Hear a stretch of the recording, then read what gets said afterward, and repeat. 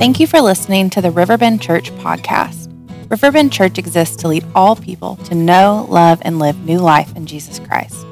We hope that you enjoy this message. We are in week 3 of our series, Anchor for My Soul, that's journeying through the book of Hebrews with us in the Bible. Hebrews is a relatively short letter in the Bible, about 13 chapters that it's been broken down into for us, but we already touched briefly on the text we're going to look at today in week 1. And what I mean is I read it, we didn't talk a lot about it, but today we're actually going to unpack kind of what I consider the center point of the book, but also that's been the center point of the big idea as we walk through this, that Jesus is an anchor for our soul. But here's what today is about more than maybe any other week so far. Practically, what does it look like to anchor your soul? How can you wake up in the morning and say, today, this is what I'm going to do to anchor my soul in Christ? What does that look like practically? So it's not hypothetical or doctrinal, just high and lofty. It's practical because it actually is. And so I want to give you the big idea of this message today, the practical outworking of anchoring your soul to Jesus. So if you're taking notes, there's notes right there in your note guide. But here's the practical outworking. God's promises lead you through when the hill blocks your view. God's promises lead you through when the hill blocks your view. Have you ever been in a situation where you had to believe someone else's promise that you were going to be okay, even if you couldn't see it at the point in time that things were going down in your life? The hill was kind of blocking your view. If you're scared of storms when you were a kid, or maybe as an adult, and you need somebody to comfort you because your anxiety revs up, but especially when you think back as a kid, you would go maybe to mom or dad and they'd scoop you up and say, hey, it's going to be okay. And something about their words comforted you. You couldn't see that you were going to be okay through the storm, but mom or dad's words or whoever it was in your life, they comfort you. Or maybe if you've ever had a surgery in here, maybe one of the biggest illustrations would be you trust that anesthesiologist that's about to run drugs into your veins and render you unconscious, and then they're going to take a knife and cut on you. Come on, man. We put our hope in people a lot of times. And I mean, you have to pick the right doctors and try to be wise, but you can't see. The hill that blocks your view is the fact that you're going to be asleep. I don't know if I'm going to be okay or not, but we trust the doctor's word, and we trust the fact that he wants good for us, and he or she is going to do everything they can to bring healing to our body. This past week, I had to go to the dentist, and I thought about it. When I lay down willingly and open my mouth and let somebody come at me with a 3-foot-long needle, that's how long it feels, okay? They come at you with this big, it takes a lot I can't see that I'm going to be okay. I know I turn into the biggest wimp. When they bring all these drills and tools out, I'm like, man, just hit me in the face. I'd rather that than instead of you putting all these shots in my gun. Literally, this process I went through last week, it was 3 hours long. It was supposed to be 45 minutes. He had to numb me 3 times, and he drilled into my gum and listen, I was about ready to fight somebody up and then lose my witness in the dentist office this week, by the way. And it wasn't the doctor's fault. I mean, he just kept finding that I hadn't taken care of my teeth as well as I should have. So he's drilling. He's like, man, I'm so sorry. I was like, sorry, man, you're killing me here. But I trusted him. I kept laying on the table and trusting him. And they had this big plastic thing over my face. One of the lady who cleans my teeth, she walks by and says, woo, looking good today, Pastor. And I was like, thanks. I had this big plastic shield draped all over my face. And so I thought, though, when I got done, I put my hope in him. I trusted him as far as getting the dental work done. And I came out fine on the other side. So often we believe and put our faith and hope in the promises of people, and that's not always bad. You need to be careful who you believe, but I mean, not our eternal soul hope, but I mean the hope for whatever the situation is, we put our faith in them. But often, God, who created everything, who gave everything for you, we don't anchor our soul to him by believing his promises. That's what the writer of Hebrews is really getting at. You go through hills, you climb hills, you go through valleys, you go through storms, and many times the hill blocks your view and people give up on God. How do you get back there? How do you make sure, if you're in a good place with the Lord, how do you make sure that you stay anchored in God? Well, that's what the writer of Hebrews actually gets at in the center of this book, Hebrews chapter 6, if you have your Bible. And so here's what he says. I'm going to back up and read the last verse that we read last week. follow the example of those who are going to inherit God's promises because of their faith and endurance. So he gives us this example. There are people who have believed in Jesus so much, they put their faith in him, and even though they have died and they have passed on, their faith and endurance, right now, they are realizing the promises of God. And so what he gets at throughout this book, some of the promises God come to pass while we are still breathing on earth. Every single promise of God comes to pass after we leave this earth and go to be with him in heaven. But here's what he says. It was their faith and endurance. Faith and endurance. In other words, faith that didn't give up. The kind of faith that said, I'm not turning back. I'm going to keep on leaning into Jesus. And so it says, for example, now he goes Old Testament. Remember, he's talking to the Hebrew people, which would have understood the first part of the Bible very well. They would have known it since they were kids. They would have most of it memorized. And so he uses, to the Hebrew believers, he's trying to use Old Testament scripture to bring them to Christ, to bring them back to their foundation in Jesus. So he says, let me talk about Abraham now. There was God's promise to Abraham. Since there was no one greater to swear by, God took an oath in his own name. And so here's God going, I swear to me. You know how people say, like sometimes it's even slang and could be even used wrong, like I swear to God. And sometimes it's just a really heartfelt promise. Like I'm just telling you the truth here. I swear. Well, God actually takes a swear in his name. He says, I swear to me. He takes an oath in his own name. And here's what he said to Abraham many, many years ago before Jesus walked the earth. I will certainly bless you, Abraham. I will multiply your descendants beyond number. And then Abraham waited patiently and he received what God had promised. And so I want to talk a little bit about Abraham because a lot of this understanding, you have to know a little bit about who Abraham, to understand this text, you have to understand Abraham. God promises this guy, Abraham, he said, I'm going to give you so many descendants, which was a big deal in that day, that your bloodline would be carried on. I'm going to give you so many descendants that are going to be like the sand on the seashore. No one would even be able to trace your family tree. There'll be so many people that's going to descend from you. But you know what the hill that blocked his view was? He was 80 years old and he had no kids.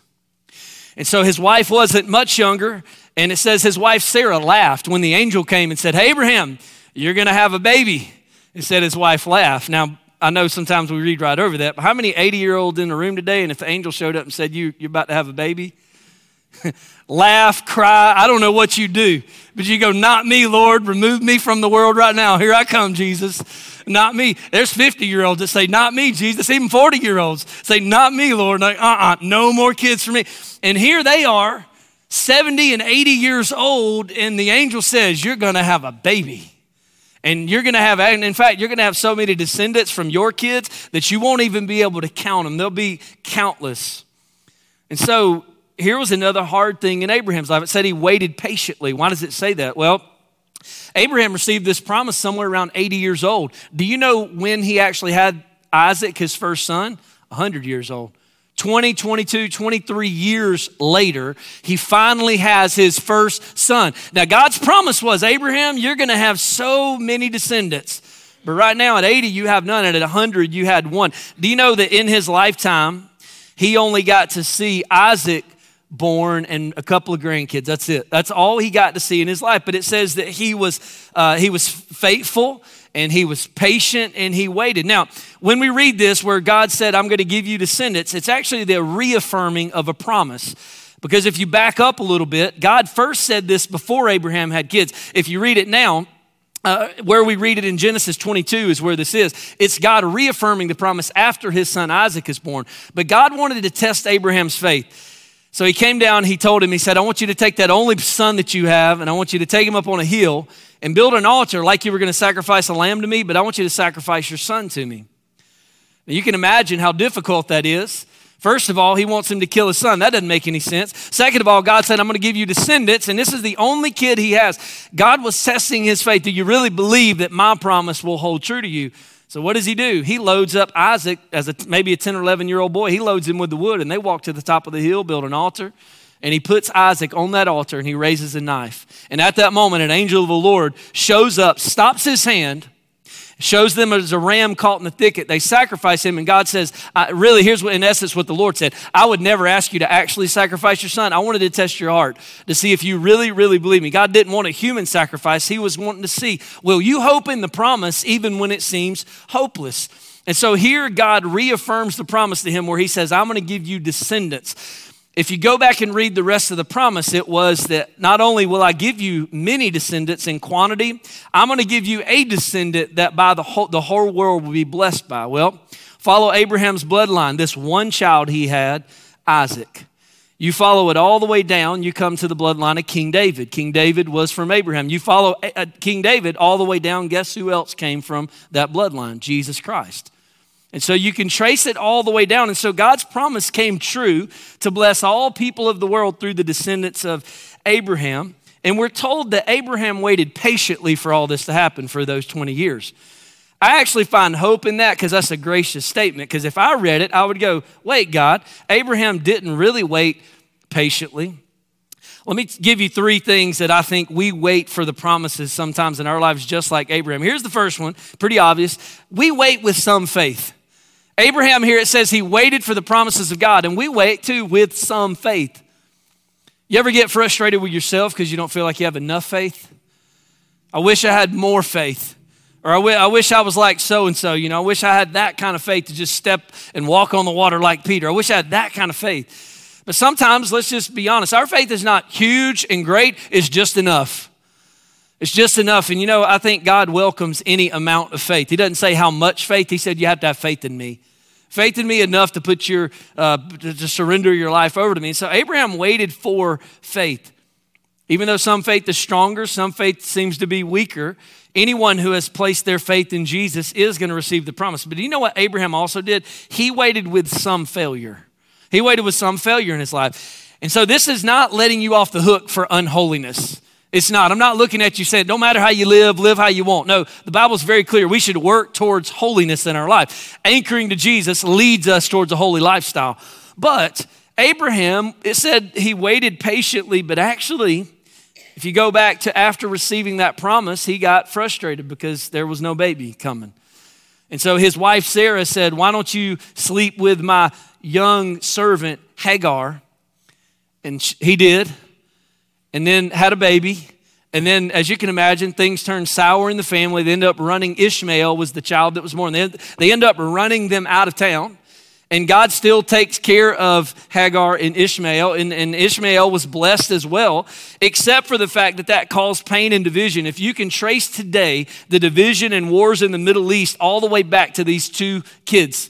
Isaac, who would be the child of promise, and Ishmael was the one that Abraham took it into his own hands, and Sarah said, you know what, God's really not going to give us a kid. We're going to go ahead and choose to have a kid through one of our servants. And so you find that Abraham waited with some failure. That wasn't the only failure, but yet God says through the writer of Hebrews that he waited patiently. You know what that tells me? That sometimes when I really blow it, because God's saying, wait on me, but then I don't, God still loves me. And I may have some consequences. There was consequences, but God's promises still held. Even when I blew it, the enemy will come along behind you and tell you that once you've blown it, that God's promises don't ring true for you anymore. There may be consequences from your sin, but God's promises will never return void in the New Testament, his New Testament promise. And so there's grace for us even in failure. But also here's the last way that Abraham waited. He waited with some fulfillment. He didn't see millions of descendants, but he did see Isaac, and he did see a couple of grandkids. And so here's a little bit of hope for you. If a hill is blocking your view in life, maybe you want to get married, maybe you want to have kids, maybe you have a career in mind, maybe you want to get out of debt, maybe you just want to be more like Jesus. Whatever it is, you got that goal and you got that calling in your heart, but the hill blocking your view seems impossible. Sometimes God will give you just enough fulfillment that you can handle right now as he works on the greater fulfillment in your life. But now the writer talks about this power and validity of God's promise. Look at verse 16. He says, when people take an oath, they call on someone greater than themselves to hold them to it. And without any question, this oath is binding. So he goes to people's oath. He's connected.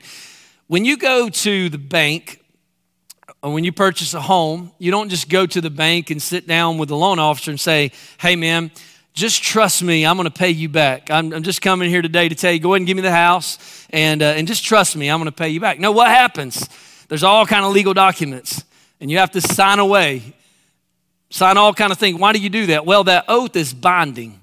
It's not just based on your word. It's actually, remember, God said that he took an oath in his own name, something higher than us the same way. It gives a higher authority, a power to hold us accountable when you buy a car and you take out a loan, you buy a house and you take out a loan. And so people take an oath, they call on someone greater. There's a higher accountability. And without any question, that oath is binding. And so here's what it says about God. God bound himself with an oath in his own name and in his own character so that those who received his promise could be perfectly sure that he would never change his mind. Now, why would he have to point out that God would never change his mind? It backs up again to that Old Testament covenant. Whenever the law was given, you may know as the Ten Commandments, which the Ten Commandments are really just the table of contents for the law of God. It was much more detailed than that. But God gave this law in the book of Leviticus. You can read all of it. And he says, if you'll live in this way, then I will bless you. Your relationship it is by faith. You have to believe me. But it seemed way more conditional. You follow me, I will bless you. You obey me, I will bless you. And so what happened? A day or two into getting the law, God's people begin to disobey. And so at that point, they violated their end of the covenant. And so God wasn't obligated to hold up his end because he said, I will bless you if you will obey me. Now, sometimes we still feel like we live underneath that law today, that the only way to go to heaven is to live right. And actually, living right is the fruit of what takes us to heaven, which is full surrender to Jesus Christ as Lord. But it says there that God would never change his mind. What does he mean? Well, underneath this New Testament law that we live under, or New Testament grace, where Jesus said, if you will put your faith in me, I will never leave you or forsake you. If you'll believe in me, if you will surrender yourself to me, then I will make sure that I'm with you for the rest of your life. I will never let you go, and you'll go to heaven forever. And it says that he will never change his mind about that one. Do you know why? This covenant's not based on what you can do. It's based on what his son Jesus has already done. That's why that's why it says God will never change his mind. Jesus lived a sinless, perfect life. He allowed them to nail him to a cross where he bore the wrath of God for all the sin of the world. He was put into a grave and he raised by the power of the Spirit from the dead again. Now he sits at the right hand of God the Father in heaven. And so this promise is based on the fact that the Son is sitting beside him. When we blow it, he looks over at Jesus and Jesus says, that's mine. That's the blood that I paid for. That doesn't seem fair, does it? The truth is, it's not fair. It's grace. But the writer says the new covenant grace is based on not what you can do, but what Jesus has done. Therefore, God is never going to change his mind. Now look at this. So God has given us both a promise and an oath. These two things are unchangeable because it is impossible for God to lie. So a promise and oath based on the character of God. If you look at historically, if you look biblically, God did what he said he was going to do. His character says that he is flawless and he never told a lie. He never let down his end. And so his character is the highest character that there ever has been or will be. And so what is the promise that God gave us? I would challenge you to look up promises of God in Scripture.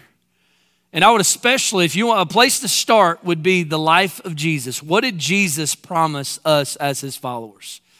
Look specifically what Jesus promised. I want to take you to what I think is the foundational promise that almost trumps every other promise that Jesus made to us. And it's this really famous verse. It's this one. It says, this is how God loved the world. He gave his one and only son. And here's the promise. So that everyone who believes, and we've talked about this before, it's not just the nodding of the hat. It's the kind of belief where you say, I'm willing to rearrange my life around him as my Lord. I'm not just going to tip my hat and say, yeah, I'm a Christian, or yeah, I want to go to heaven. My life, if you look at my life, I live like Jesus lived. I love like Jesus loved. And when I don't, I get back up and do it again. I keep striving to live like him. That's the kind of belief that he's talking. When you believe and you submit to him, it says you will not perish, but have eternal life. Now, perish doesn't mean that your physical body won't die. That's not the promise. The promise is that you'll have life like you've never had before on this earth with the Spirit dwelling in you, but also death will be the doorway to the best thing that's ever happened to you. The best thing, eternal life forever. So you won't perish. Another thing to think about with perish is everyone who doesn't call on the name of Jesus Christ will spend eternity apart from God. So the good as it gets in that person's life is on this earth.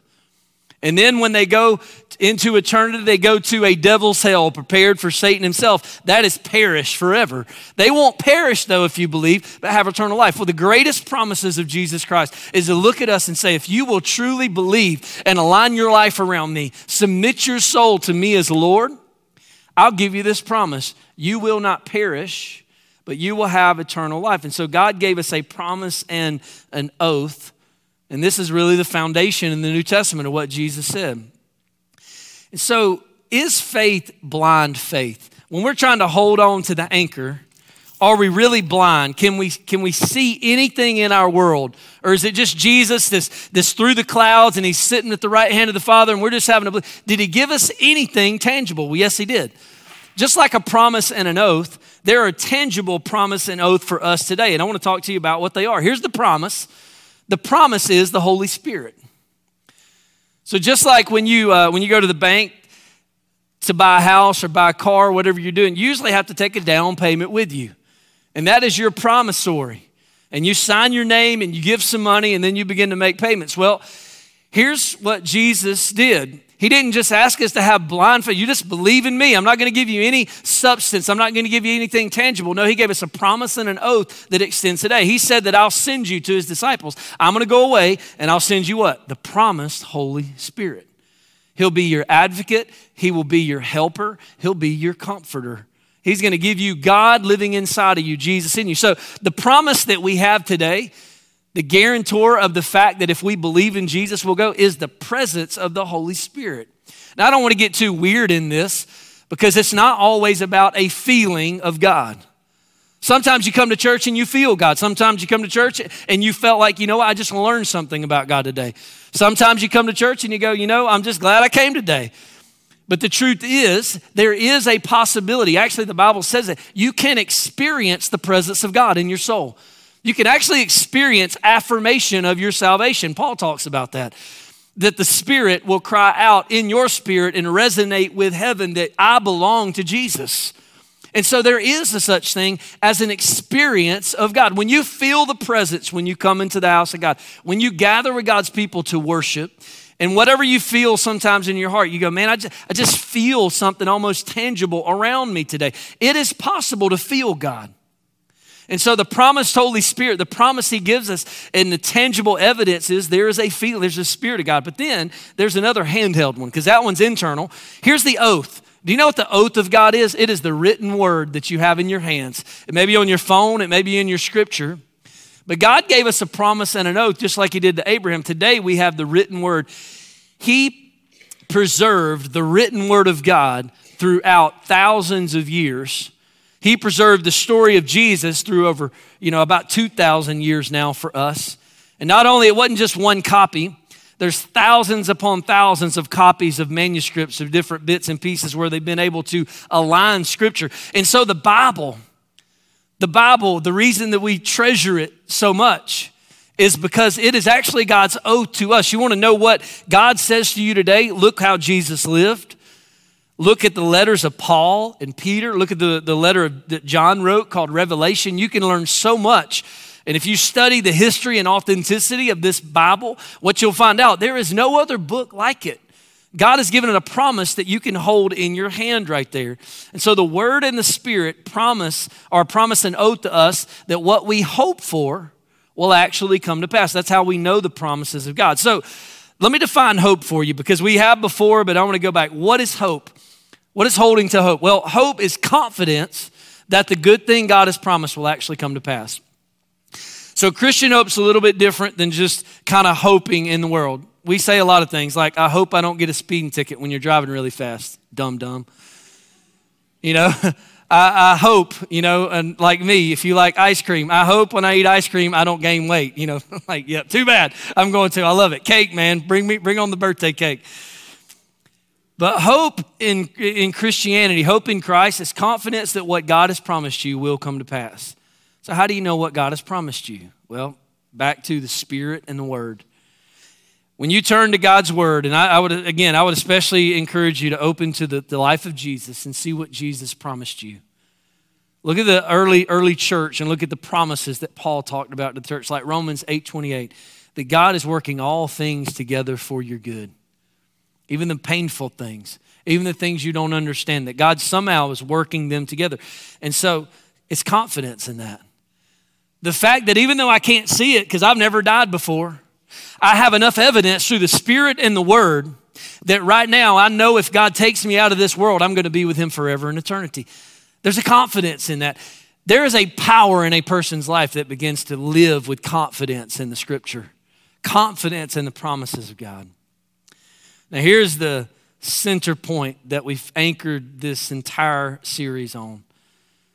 It says, therefore, we who have fled to him for refuge. How do you flee to God for refuge? Well, again, it's a simple turning from your ways and turning to him. I run to you, God. You are my Lord. We can have great confidence as we hold to the hope.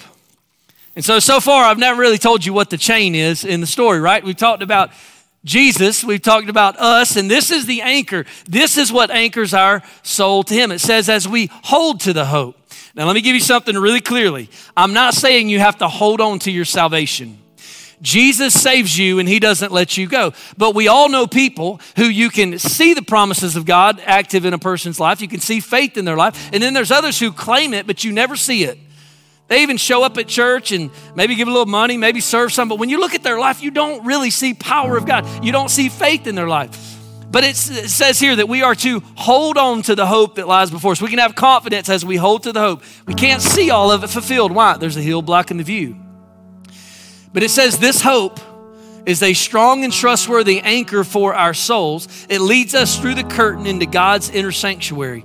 Right now, God is through a curtain that we can't see. Jesus is sitting at the right hand of the Father. So what is the chain though? It says Jesus already gone in there for us. He's become our eternal priest in the order of Melchizedek.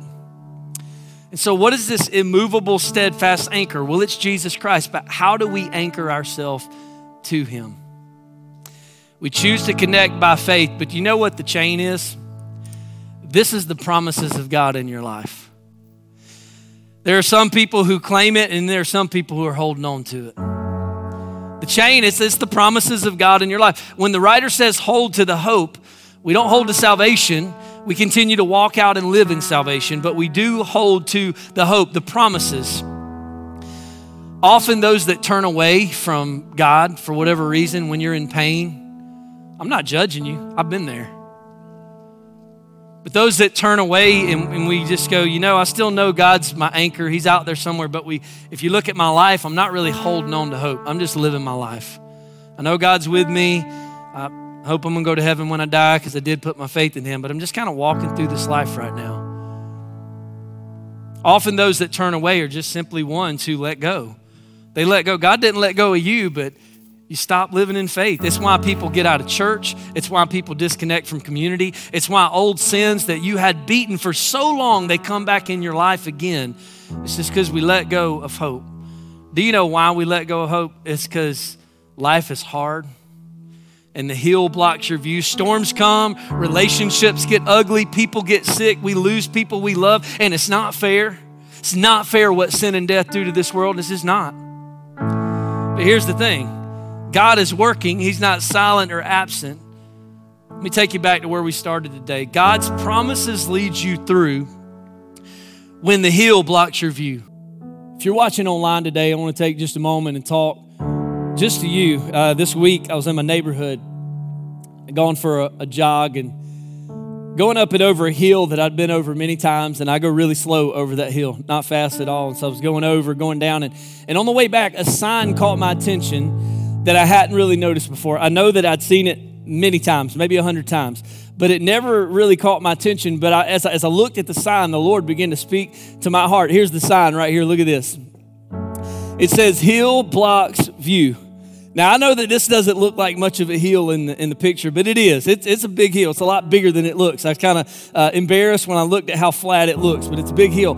And the thing is, you can't see. When you go over this hill, it's really steep down, and you can't see the driveways across. And so the sign is warning that the hill is blocking the view. And did you know that there's so many times in our life that the hill blocks our view?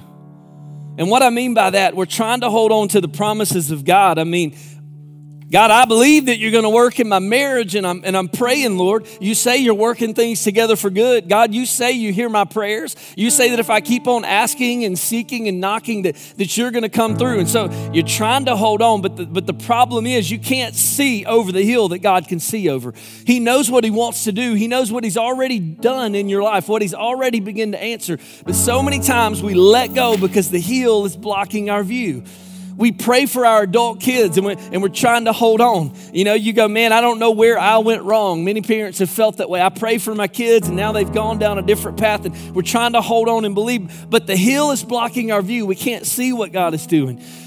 Sometimes it's about sickness. I prayed, God, that you would heal me. And right now, all you can see, you have a sign right in front of you. The hill is blocking your view because your body is sick, or because maybe someone that you love, or maybe the finances. Maybe you've been trying to do better with budgeting and you're trying to be a more generous person. And the hill that's blocking your view is you found yourself in debt, or maybe medical bills have mounted up in your life, or maybe it's anxiety you're praying about. Maybe your guilt or shame or regret. It can be many things, but the hill that blocks your view so many times is the reason we bail on God. We bail on God. I believe sometimes just before we get over the hill, we've been holding on, and we're going, Jesus, you're my anchor, and we're trying to stay in the Word, and we're trying to believe Him for the good things. You know, Romans 8:28, that He is working all things together for our good, and we try to hold on to that, but we get so tired. And so, if you're tired of holding on today, or maybe you've let go of God's promises. You got out of church, you got out of your calling in life, you've just walked away and you said, you know what, the hill that was blocking your view just got too hard to see past and you just gave up. I want to give you a verse that's a little bit later in Hebrews. And here it is, Hebrews 12:12. I love this. I've come to love this verse. Here's what the writer says. You know what? You got to hold on to hope. And sometimes when your hands get tired, or sometimes when you let go, here's what he says. Take a new grip with your tired hands and strengthen your weak knees. Mark out a straight path for your feet so that those who are weak and lame will not fall but become strong. And so I got fixated on this first part. Take a new grip with your tired hands. Maybe you've never grabbed on to the hope of Jesus by faith, or maybe you let go. You know God is with you, but you let go of believing Him, and you stopped seeing the presence of God manifested in your life. You got out of the body of believers that God had called you to, and you stepped out of your calling. And so maybe all you need today is a friend to come alongside you and say, hey, ma'am, it's time for you to grab hold, adjust your hand, and grab on to God's hope again. Start believing His promises again. Remember all the things where He's already come through in your life. That one hill that blocked your view, start praying about it again.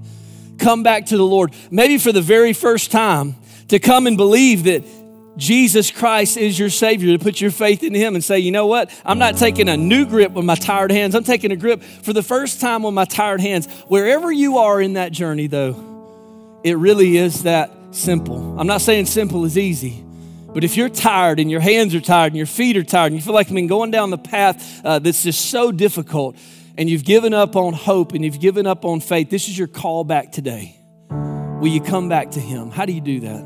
How do you take a new grip? Well, I think it starts with surrender. You may want to get down wherever you are, if you're physically able, or maybe just in your heart, just kneel down somewhere and just go, God, I'm ready to come back to you.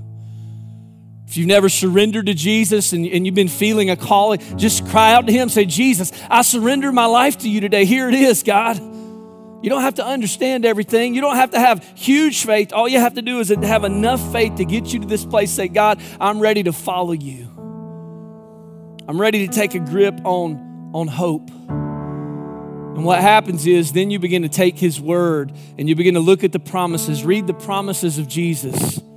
Find the one that sticks for your life, the promise that He's working things together for you good, the promise that He will never leave you or forsake you, the promise that whenever you become His child, you become a son and a daughter of a king, an intercessor that's in heaven interceding for you. But listen, all I can do is tell you about the hope. I can't make you grab hold of it.